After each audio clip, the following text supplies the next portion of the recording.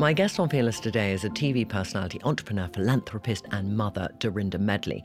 Many of you will know her from RHONY, which is that acronym for The Real Housewives of New York, where she was a very infamous cast member.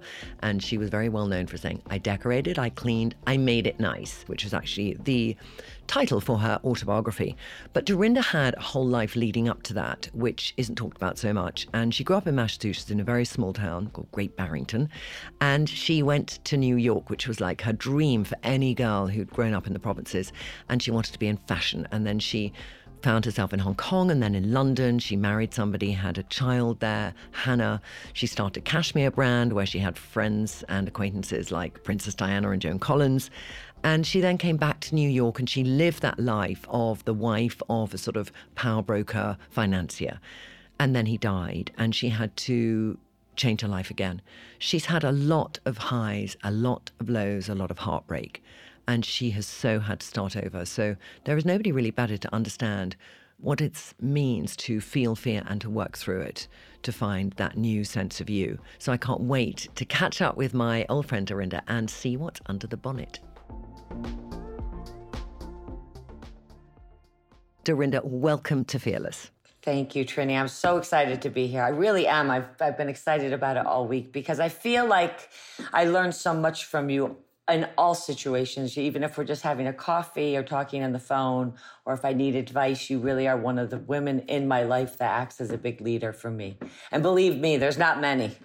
But also, and vice versa, you know, we spent time together after Christmas on this island, and it was a really emotionally charged week for both of us because things happened that week. You know, I made a decision that resulted in my leaving my partner a few months later. You know, you were having some issues, just being a parent issues, which and deciding to going back on this second ultimate girls trip. And within growth and within pushing yourself, you know, you have identity crises, which are a lot of confidence based, and you know, change is scary. So okay, let's just start with, I usually do this halfway through the interview, but I want to go straight in there because there is a thing I always ask people, which is, when have you been most full of fear and when have you been most fearless? Now, they might not be in the current time now because we can go up and down, as you said, Dorinda. So I'm going to start with, when were you most fearless? You know, I've thought about that a lot in different situations, especially when I was writing my book, Make It Nice. You know, it's always interesting when you write about yourself because you have to be a little bit self-promoting and incredibly honest, right? And then you look back at it and you're like, one of the words I used at the end of writing it and reading it, it's like, oh my God, you were so fearless.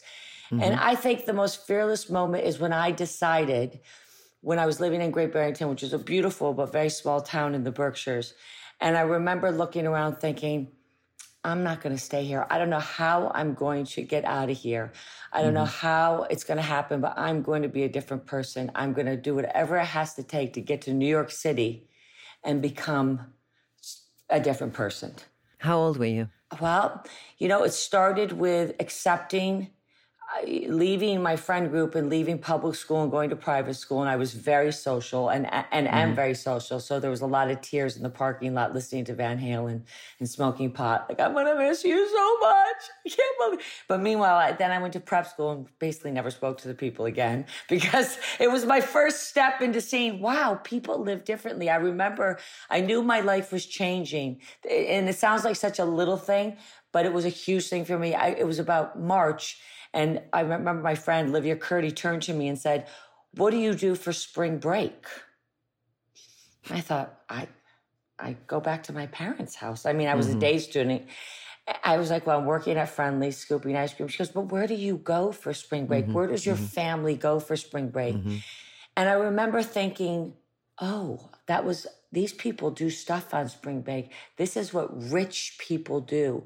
And Dorinda Sinkala, never again, I don't care if you have to make it up, never tell people you don't have plans for spring break. And I'm going to figure out how to be that person that goes away for spring break. And it was very pivotal for me. Have you seen the show American Housewife? No. I think it's called The American Housewife. But in it, there is this exact scene. She's got a family. She lives in this smart neighborhood. She sends her kids to private school. They've been at public school before. And the boy three kids act differently, but the boy fakes his whole spring break holiday on a yacht with his rich aunt in Saint-Tropez. And so when he brings the rich boy back for lunch, he goes, oh my God, he had such a nice spring break. And so the mother goes, excuse me. And he goes, oh, that boat was so big. And then says, oh, show me the pictures. I can't remember. And then she proceeds to do something that really ultimately embarrassed the boy, which is then to do a slideshow of actually what they had done on spring break, which was to go and live with an Amish community for a week, okay, to find out how the other half lived. Well, it's very interesting because I never did that. I was going to figure out a way to both hold on, because I remember I used to invite people to my house. I was a day student, and I would be like, if you like it, you like it. This is part of me too. I specifically remember one girl whose father owned a multi-million-dollar tire company, and she came to my house and she didn't like what my mother was serving. Now, my mother raised us as a unit. We had no identity. It was just like get dinner done and survive through the day, right? As a mother of four with very little resources. And she said to my mother, I don't eat X. And my mother didn't say anything. And afterwards, she said to me in the kitchen, you will never bring that girl to our home again. I said, but Mom, she is. She goes, I don't care what she is. She is poorly raised, no matter how rich she is. And she never came to my house again, that girl. And I stopped being friends with her. So I was still had this extreme loyalty to the engine that was behind me pushing, because I wanted these dreams, but my parents were the ones that facilitated. And I never lost sight of that. I may have had the dreams, but my mother in particular was the dream pusher and the dream maker. You can do it. I always say to people, someone said something to me the other day, said, could you really be rich? I'm like, listen, number one, as a woman, you must have standards. And number two, if you want to catch a whale, don't go to the jungle. So I decided very early on that I was going to curate where I was, how I was, and who I hung around. You know, my mother always said, you want to get open heart surgery, don't hire an electrician. So it wasn't that I became mean or a snob or this or that. I just was like, you were methodical in your acquisition of the life you wanted to have the perception of. I knew I had small windows. Okay. So what was your first thing? Because you leave Great Barrington, you go to New York, but what was that first thing that you like? I imagine you knew you had to look the part in how you dressed. How did you afford to do it so that you had that presentation? Well, like you, I think I've always had a good sense of style, and I was always known for that. You know, my first interview at Liz Claiborne, I'll never forget, I found a one-piece Perry Ellis jacket in the clearance section at TJ Maxx, and I wore it with a Norma Kamali tube skirt that I also used to wear as a tube dress, and I used to wear it as a bandeau. So I was very clever at pulling together. I never had a lot, but what I had was, I knew how to make it the best I could. I remember I spent one of my whole paychecks on an Hermes scarf. And I wore that thing in every way possible, because I remember thinking, this is a look that people respect, right? And I just was very careful about what I bought and how I wore it. You know, I really never did go through like a trampy phase and everything. No. You know, like I just didn't. I think that came later. Yeah, exactly. When I lived in London. I think that came to you post-50, the kind of sexy sequin, what the fuck next look. Yeah, because I could. Yeah, you so could. It's interesting that we're going to go into that because you could. It's like when you know you can't, you stick within these parameters of what you know will move the dial. So you were doing that. You're at Liz Claiborne. But what was your vision then? What did you want in your life, Dorinda? What was your biggest dream if you were doing visioning mood boards now? I talk about this to Hannah a lot. And what I love about Hannah, she's very modern, very logical, but she also understands the path of growth, about who I was, where I came from, and what I did to get to where I am. And nothing, we all like to put these big, well, you did, or you had, or you are. You know, I'm not going to lie to you. I wanted to always marry. I wanted to get married. There was no doubt about it. I definitely went to New York thinking I'm going to work hard and put myself in an environment where I can meet a good husband, because I was the first person to get educated in my family. We come from Italian, Polish backgrounds. No one went to college. Most people didn't even have their high school degree. But also, this is like 1982, I presume, because we're the same age. 1983. Yeah. So to you, what was interesting is your path to success was marriage in your mind. not just marriage, but marrying someone that was going to better my children's future. I knew if when I had children, I wanted them to have it better and have more opportunities. And I don't mean, when I say better, I don't mean more clothes, planes, trains, and buses. I wanted there to be an ease. I struggled to keep going. Like every year I went back to Berkshire school, the prep school I went to, every year was a roll of the dice. Am I going to get the Reader Digest scholarship? Am I going to have a lacrosse scholarship? Am I going to be able to waitress enough to put away the $3,000 I needed to give to my parents to make sure I could go back? So I wanted my child, or whatever child I was going to have less fear and more options. Because people don't like to say it, but when you don't have financial security, especially as a woman back then, remember, we're talking a long time ago now, 40 years ago. It's scary. It's scary. And I was just saying to someone the other day they were saying, well, it was in your generation. And I said to the person, she's all of 32, I said, first of all, the biggest mistake new guard can make, young lady, is to not respect old guard, okay? I don't know quite how that would have come across, Dorinda. It's like, but second of all, I said, you have right. to remember, I moved to New York where sexual harassment in uncomfortable situations were almost expected. And you had to navigate that as an attractive, and I'm assuming at the time I was attractive young lady. I remember this woman that I hired, you would go to these places and they would get you interviews. And they say there's an interview. And I remember one lady saying to me, now listen, this person X, I think you'd be a great fit. But he really loves push-up bras. Go to Lord & Taylor and buy a push-up bra. Wear under your blouse. Don't show too much, but just enough so he knows. And I went to Lord & Taylor and bought a push-up bra. What, to get a job doing what? In fashion. And what was the job you were going for? It was a sales job in wholesaling. I was at Liz Claiborne at the time, and I wanted to move up to the next level. Okay. And I never did, I never slept with anybody, really I didn't, or do anything naughty like that. But I was very aware, women were just very aware that there was, and you didn't have a lot of places to go to complain with no money. Yeah. Human resources was basically the fox in the hen house. You said something, you got a job nowhere. So you were constantly not only navigating, trying to move up in the world, living with very little resources, but also in a world where women, there wasn't equal pay, there wasn't equal opportunity, and there wasn't, your voice wasn't as strong as it is today. And that, for my daughter, is one of my happiest things. How do you feel about financial insecurity today? Because the bedrock of how you grew up was that sense of, where would this take me and what should I need? But is it still in your life today, and how does it show itself, Dorinda? Every day. It is. I worry, and even when I am fine and things, I fear money. I don't like to have, I fear it. Hannah always says, because I'm always saying to Hannah, well, we can't do that because we're broke. She goes, you got to stop saying that, okay? I know that you have some bizarre comfort in feeling broke all the time. Yeah. And I work with this woman, Mona Andrekian, as my financial advisor at Morgan Stanley. And she's been such a huge help for me because, for me, I needed a woman because I felt uncomfortable after Richard passed talking to a male about money. So I actually consciously... Yeah. I mean, can we just start with that statement? When I was speaking to my financial advisor at Morgan Stanley. Let's just savor that statement first, Dorinda, because this is about imposter syndrome around money and a lot of things.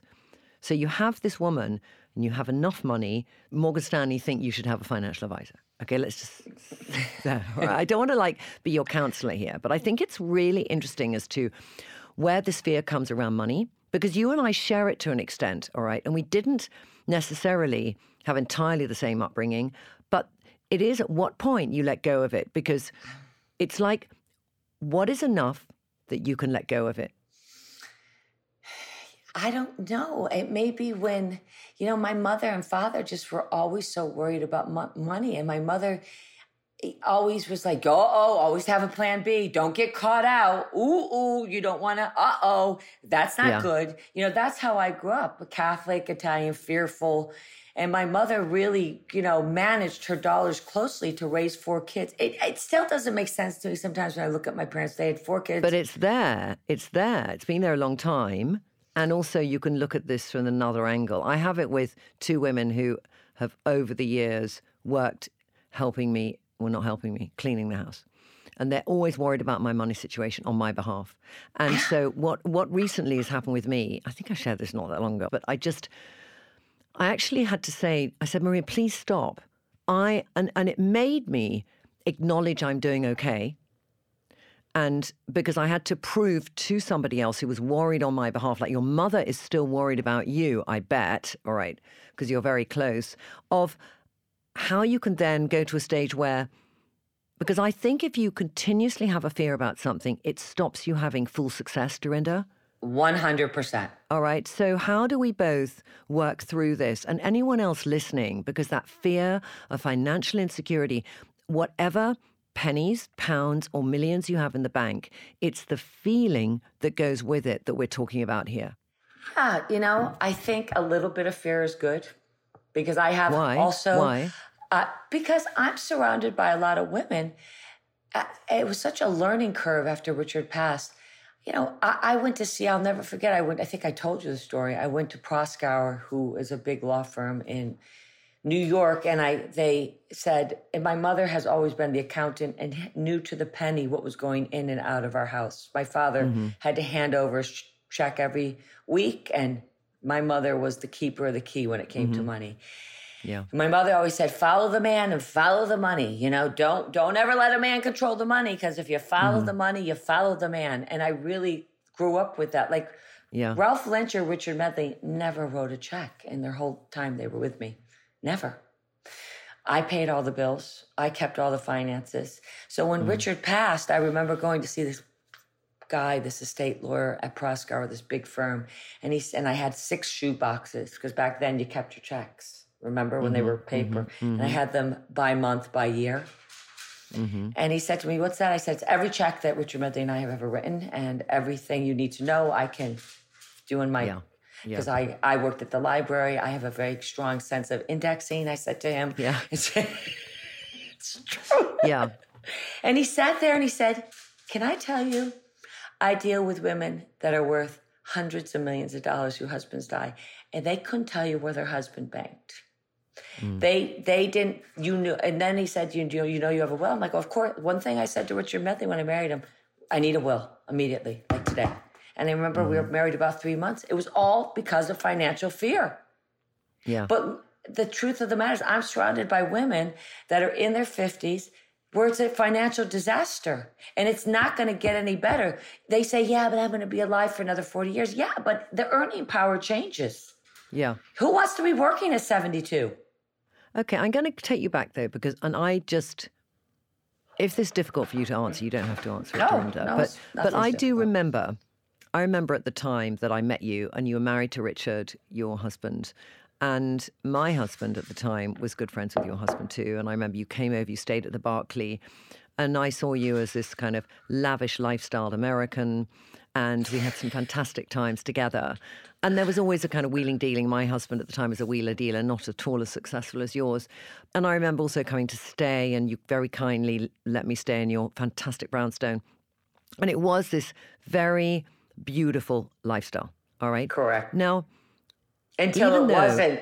Okay, now this is what I want to discuss with you, because it's what things happen in our life that reinforce and feed the fear, all right? So your sense of control, I'm not going to be your analyst for a second, but I think your sense of control and your releasing of that fear is that you're writing every check. So you're doing what your mother said, you're doing all those things, you're feeling I'm in control. Now, you might not actually know secret bank accounts Richard did or didn't have. Do you know what I mean? So 100%. Yeah. So Richard dies, all right, and then do you find out stuff you didn't know, Dorinda? 100%. Okay. So you went from that feeling of in control of finance, I'm writing every check. What Richard did, and God, bless him and rest his soul, he let me run our whole lives.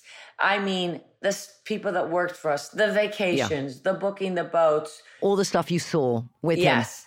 But what I did realize is when he died, There was all kinds of stuff that I was completely unaware of. Things he had invested in, people he'd invested, money he had lent, promises he had made. And I was like, I remember thinking, it was almost like I didn't know him. And again, you say don't be fearful, but again, that will never happen again.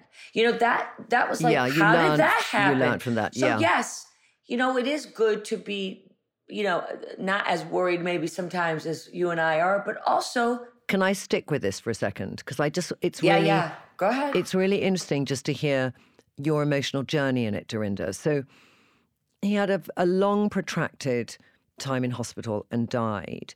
And I just want to ask you, so you're going through the stuff and everything is not as it is. So did you have chronic financial insecurity again? Did that come whooshing back to you like a fear? Did you feel you were trying to put out fires every day? How was that for you? It was awful because I did a thing that like we talked about I kind of, after about 4 or 5 years, I got comfortable and I let people start taking care of my life. I let people start running things because I was like, maybe I am that woman. Maybe I am the woman that just can not worry about things and go shopping and plan, her lunches and her fundraiser dinners. And that was the worst thing I ever did because it was the last 2 years when I didn't know what was going on. I mean, after Richard died, I had no electricity in my house at Bluestone Manor because I didn't know who was paying the bills. Okay. Can you imagine that? And it just, once again, dragged me back to, fuck it. I can't believe I did this. I can't believe that I didn't have my plan B. Diane Sincala's always right. Always be prepared. Almost a little bit, Hannah always says, I'm like a warrior. I may walk around nice, but I'm a split second away from pulling my sword. Always. And that's not a great way to be. But unfortunately, when you dance with, the people we dance with in the world we dance in, which is fast and furious, and you got to be on guard. And I hate to say that. It's not a negative. It's a positive negative. I think it's neither positive nor negative. It's the state in which you live. And I'm not going to judge it. It's just the state in which you live. And it's many years of having to be on guard, riposte, And it's guilt. There's a lot of guilt. I am filled with a ton of guilt. Like, I just got back from the Ultimate Girls Trip. And I got back and I sort of laid it out. I was supposed to go do the Special Forces thing. I ended up deciding not to do it. Viewed it as a huge failure. Meanwhile, it was because I failed the health report. The doctor's like, this is not personal. You have osteoporosis. You can't wear a 60-pound back. And I was like, but it's such a failure. He's like, well, not really. You're just, you know what I mean? But and then I decided when I came up to the Berkshires, I was going to take 2 days off. I woke up this morning thinking, you've taken 4 days off. You are lazy. Now get up and get your act together ASAP. So there's this kind of thing always behind you. Did you do Housewives because you felt broke? No, I did Housewives because at that point, by the time Housewives came along, I had gotten everything back in order. One of the things that was really terrible is that, when someone dies, you don't immediately get a financially settled for sometimes a year because people probate the estate. And so by the time Housewives had come, everything had settled, all different things had kicked in. I'd sold most of the things like the boat, his life insurance had kicked in. The house, Bluestone Manor, was fully transferred to me without any debt. So then I was like, I did it because every one of my identities was gone. Richard left. Everything I loved being about a mother and had planned. I had it so planned out our life after the kids left. Yeah. Motherhood had left because Hannah the same year went to college. And all these things that I felt comfortable with were gone. And I felt too old and too young. Too old to start fresh again and too young to just... too young. Yeah. Give up. And Ramona Singer, who I've known for 20 years, said, please, Dorinda, Andy would love to just come for you. It'll be good for you. Just come and do it as a friend. I was on the show a lot anyway in the background. And I thought, I'll just give it a go. I'll just try it out as a friend and see if I like it. And I'll never forget it. Ramona and I were just talking about this when we were filming last week.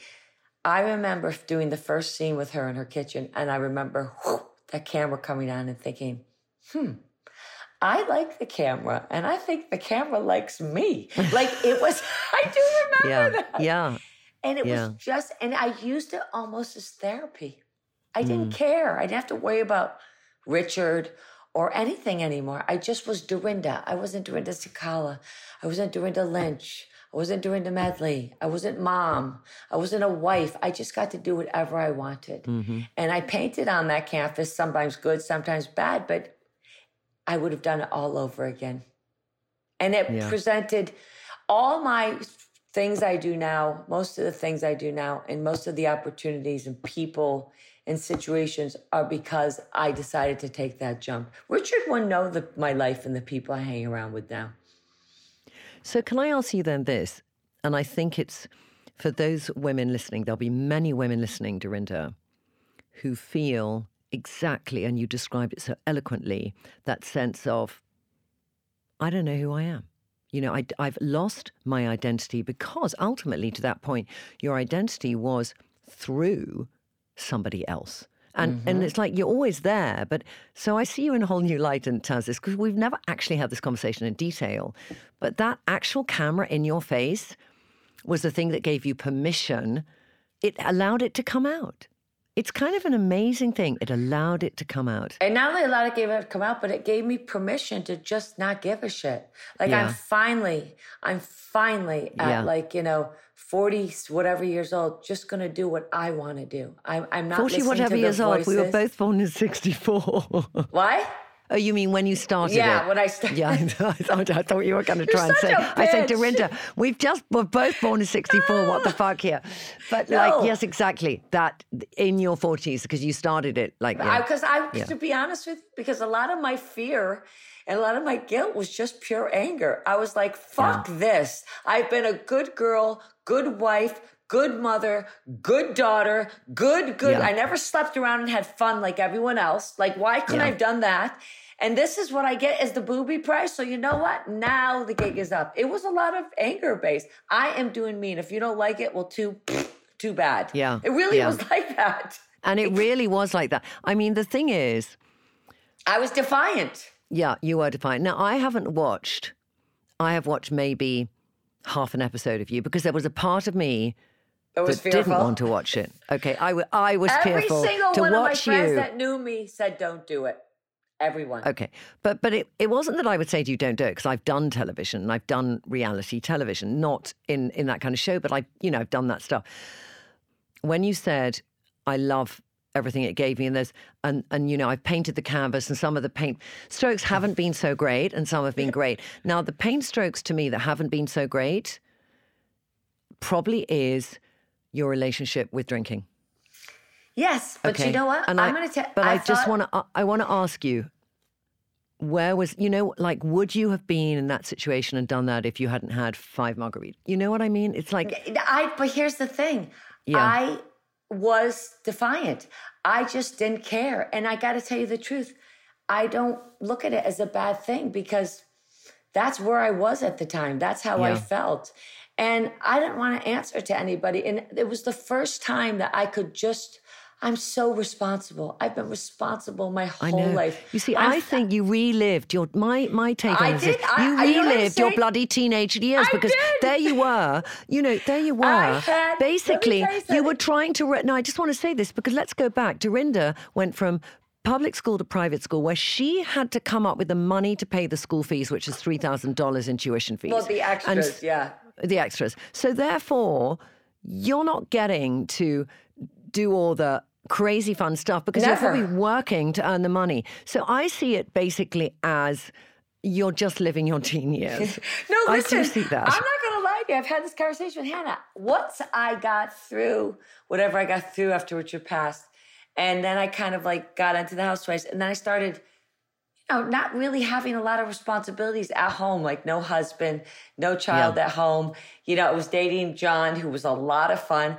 I had a ball. I'm sorry, everyone. I don't regret it.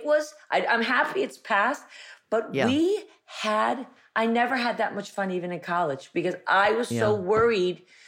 Listen, I went to college and had 2 jobs. I was never the person that could stay out late, let it all hang out. I was worried. And, you know, what this says then is it's my judgment on at what age do women not look appealing when they've drunk too much. All right. This is a really honest. But that was mainly TV. I didn't really do it off TV as much. That was like the environment we were in. That was created. No, it wasn't created because I don't do that with Bravo. You know, they don't force your hand. But it's a pressure cooker when you're on the show. You know, you're like, it's 12, 14 hours a day. And of course, they always have things available. And I definitely probably didn't manage it much because I was both nervous and it was fun. Yeah. But, you know, I think the thing about all these things are all women can identify with it. I know for you because you know me personally, but there's been so many women that are like, I get it. You know, we just are so stressed out. We just want to blow off steam. Yeah. I mean, I just got finished with this trip now, and it's interesting because we're all that much older, and it wasn't really based on that. It's now different again. We're kind of like grown-ups on the show. We're more wacky. So just to take those people watching through your journey as a housewife, right? So you came into a show that was already in existence. It had been going 3 years, 4 years? I came in the 6th season. Okay, so 6 years. But I knew all the girls and I'd been on the show in the background. So it wasn't like... Yeah, but you come into the show and you're in your 40s and you do how many years in that show? 6. 6 years. And then they switch out some cast members and then you do Well, then they put me on pause. They put you on pause. Yeah, which ended up being a great thing. And then, you know, a healthy thing for me because it was COVID. What did it make you feel though because in terms of going back to the fear thing, Dorinda, when you've done a show and you've done it for 6 years and it's like, this is your life, you're enjoying it, you're being a teenager, you're not giving a shit, all this wonderful stuff, and you're put on pause. Because initially... It was terrible. I cried my eyes out. I think I cried to you. But it's an interesting thing. Every 6 years, something happens in my life. I wrote about it in the book. You know, I was married to Ralph 6 years, then we split up. I was single for 6 years, then I met Richard. I was married to Richard for 6 years, then he passed. I did The Housewife. There's something weird with the number 6 with me. And I have it with the number 10, all that stuff. I was with John for 6 years afterwards, after Richard. Yeah, and it's so funny because numerically my number's 9, which is all numbers, you know what I mean? But, you know, it was devastating because, I'm not the person that gets fired or let go or put on pause. I mean, I'm employee of the month. I'm that person. Yeah. But, you know, I got very lucky because it was COVID. So the world they couldn't film shut anyway. down. Yeah. I knew deep in my side I was kind of done with it. It got toxic for me, but I would have never have left because the money's too good, the fame is too enchanting. Yeah. As it turned out, the week before they put me on pause, I got my deal with Simon & Schuster. So it was very interesting the way, I think it's God, people call it luck, how like things switched out. And I needed that period, and COVID obviously helped to facilitate it, to just go quiet and write. And there was the writing and Hannah really helping me write, because Hannah's such an incredible writer, because you're a great writer, I'm not. Yeah, but can I just pause here that make it nice? I don't know if you spoke a lot of it and then it was transcribed, but it flows beautifully, Dorinda. And when I read it, you've got wise words, you tell a story incredibly well. You know, I haven't read the whole book, I was looking at extracts in preparation for the interview, and I thought, this is a really good flow. So even if I didn't know or didn't follow you or hadn't watched Housewives, I would want to read a book of a woman's journey. And it was really well written. Well, thank you. Yeah, well, Hannah was a huge help. Hannah used to say to me all the time, you are a great storyteller, but you need to just shut your mouth and just be able to write, because you like to just talk a story, but that never makes a great writer, right? You know me, I love to talk to anything that moves, as you... So it's interesting there that I'm going to take this on and pivot now to your faith. Because ever since I knew you, you've had this quite strong faith, which is something that sort of not in conflict, and funny enough, in the people who are very extreme, they have this underpinning. But ever since I met you, I mean, the thing I've always associated with you is going to church with your parents and your Catholic, high Anglican or at this point, I was raised Catholic, but at this point, Catholic, I'm just spiritual. I'm just, you're just spiritual, but it is very strong. I go wherever the mass suits my lifestyle now. I'm like, Saint so-and-so has it at 11. That's the one I'll go to. So okay. I've been known to end up in Baptist churches on Sunday because I just... Okay, so what I want to ask you is this. So when things happen that bring up fear, so like, they decide to put you on pause, which ultimately was the best thing, retrospectively, for you. All right. But at that time, what was it that carried you through when you were feeling suddenly the bottom's fallen out a bit? My mother and my faith and my daughter. In what way? Well, my mother is, my mother goes to church every day, and that's not why. Because my mother just has, I remember walking, I was put on pause. They called it pause or whatever. And I remember saying to everyone, it's fine, it's great, because that's what we do. It's great. I don't want to do it anyway because it's COVID. Everybody, But then I went home to my mother lives my parents live a couple miles away. And I remember running home when I got back to Great Barrington, and my mother always has her umbilical gloves on. And she goes, and I said, Mom, they fired me. Because she's the only one I can sort of cry. She goes, rejection is protection. Thank God. Who wants to be working during this time anyway? And you know what? I guarantee you, mark my words, in a year, you're going to write them a thank you letter. Anyway, listen, come for dinner tonight. I'm making a roast chicken. And that was it. And it was that's a true story. With her gloves, it was just said, received. She put it through the mixer of my mother just doesn't. She's so good at just not getting stuck. And I really was like, she is right. Rejection is protection. And this is the best thing that ever happened to me. And they're going to miss me. And a year later, look what happened. The series got canceled. I wrote this incredible book. I created my Bluestone Manor bourbon. I started exercising and really, took an herbal class that got really close to things that mattered to me again. And it was my Phoenix moment. And, between my mother and Hannah's a really good voice for me. Hannah's tough, but she is a good voice for me. And my what I'm envious of, Dorinda, which whenever you've mentioned it, I've sort of thought, is that you have such a relationship with your mother, who now must be 84, that her word counts. Oh, very much. It's an interesting one, because a lot of people end up parenting their parents. My mother, because she had Alzheimer's, I parented her to an extent. And also, I love my mother dearly, but she never had, I don't remember one wise word she said to me, which is, just like, no, I don't actually. I'm literally trying to think, do I know one wise word my mum said to me?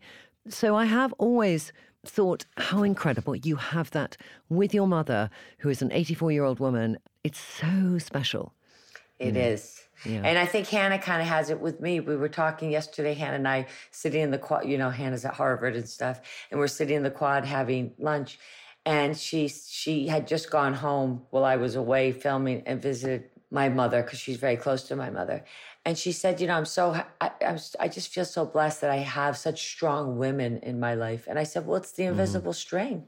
I come from a very strong line of matriarchal women. My great-grandmother was a firecracker, Amelia Magadini, Vera Magadini, the Caligaris, Italian women, Polish women, who I pray to and think about. I call on them often.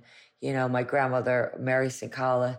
These are women that came over on boats and situations to be in America. My grandmother, Mary Sincala, who was Polish, who couldn't write English even when she died. I went to visit her. I was working at Liz Claiborne, all dressed up, because they gave us a clothing allowance. And I went to Clark, New Jersey to visit her when she was dying. And she said, I came in and I was very fancy, and I thought, oh, Grandma. And I remember she said to me, holding my hand, she said, I used to work for women like you at Park Avenue and steal their pantyhose so I could make dolls and sell them on the Brooklyn Bridge. And I remember thinking, that's horrifying. I wasn't proud of myself at all. I was like, Because it's so easy. I always say to people, you got to remember your path. It's okay to be where you are today. It's okay to appreciate who you are today, but you always got to remember your path because it's so valuable, all those voices that have lifted you up, you know, to each step. And for me, it's been women. So today in 2023, you've just done this show in St. Bart's and other places filming. When's it coming out, Dorinda? No, just St. Bart's. It was only 8 days of filming. It probably won't be out till 2024. But it's all the women came back together from old school. You know, Luann and Sonia and me and Ramona and Kelly Ben-Simone and this girl, Kristen Takeman, who was on for a couple seasons. Yeah, it was, you know, here's the thing about filming for us. We've known each other for so long. Yeah. So it'd be like filming with you. But what did you do all day? I mean, did they set stuff up? Because you're on an island. It's not like you're going to New York doing different things. How did they get We did different stuff in the show? They set up a ton of stuff. I mean, you start filming at 8 in the morning and you finish between 11 and 12 at night. Yeah. It's a lot. I mean, I was tired. You earn your money. Yeah, I can imagine.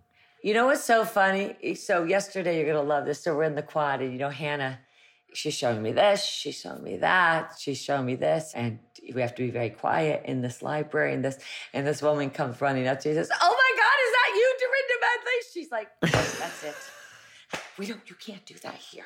I said, well, Hannah, I can't help it. I'm not doing it. I'm just saying, this is like, you know, not reality TV place. This is, you know. So God, it's very funny watching Hannah, who's very proud of me, by the way. Yeah. But at the she same is very time, proud of you, yeah. It must be hard for her to think about it. I'm coming to do a talk at Harvard, so I want you to come. And I hope Hannah will be there. Oh my God, Trinny, I'm so excited. Okay, last question. What advice would you give to somebody that has a dream, but they're too fearful of the unknown to pursue it? Okay. You know, I think the most important thing for people is to dream big and take it one step at a time. Don't look at everything in a macro sense because it's too overwhelming. Get your dream. It's like a compass. Stay north and just keep making small steps forward. If it doesn't work for your dream, if it's not the right people, the right situations, the right investments, don't do it. But just keep marching forward. And I promise you, if you love something enough and if you stay focused and you don't get polluted by bad things, people, situations, you will get there in the end. But it's not an overnight thing. I think that's the thing that people have a problem with. People want success fast. It is a quiet, slow movement forward. It's like a warrior walking in the night. Just go forward. Nice advice, darling. It's been a pleasure, Dorinda. I love you, Trinny. As always. So nice. It fills me with joy speaking to you, my darling. I can't wait. I'm going to see you soon. Thank you so much, Dorinda, for coming on Fearless. Joy.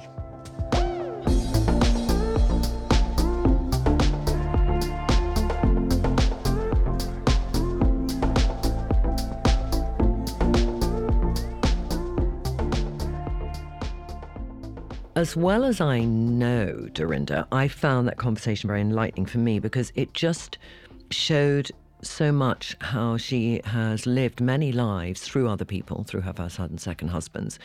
And it's now in her 50s that she's now living her life for herself. And I think many of us can identify with that feeling of it's not about not putting yourself first, but it's not getting to who you are. And she's, you know, you meet somebody and you know when they know who they are. And Dorinda knows who she is. She knows her shortcomings and she knows her abilities. And she's had to work through such a tremendous amount of fear to get to that place. I'm in total admiration of that journey of hers. And I hope you enjoyed listening to it as much as I did, somebody who knows her very well, but who discovered new things. So thank you so much for listening to this episode, and we'll catch up again soon.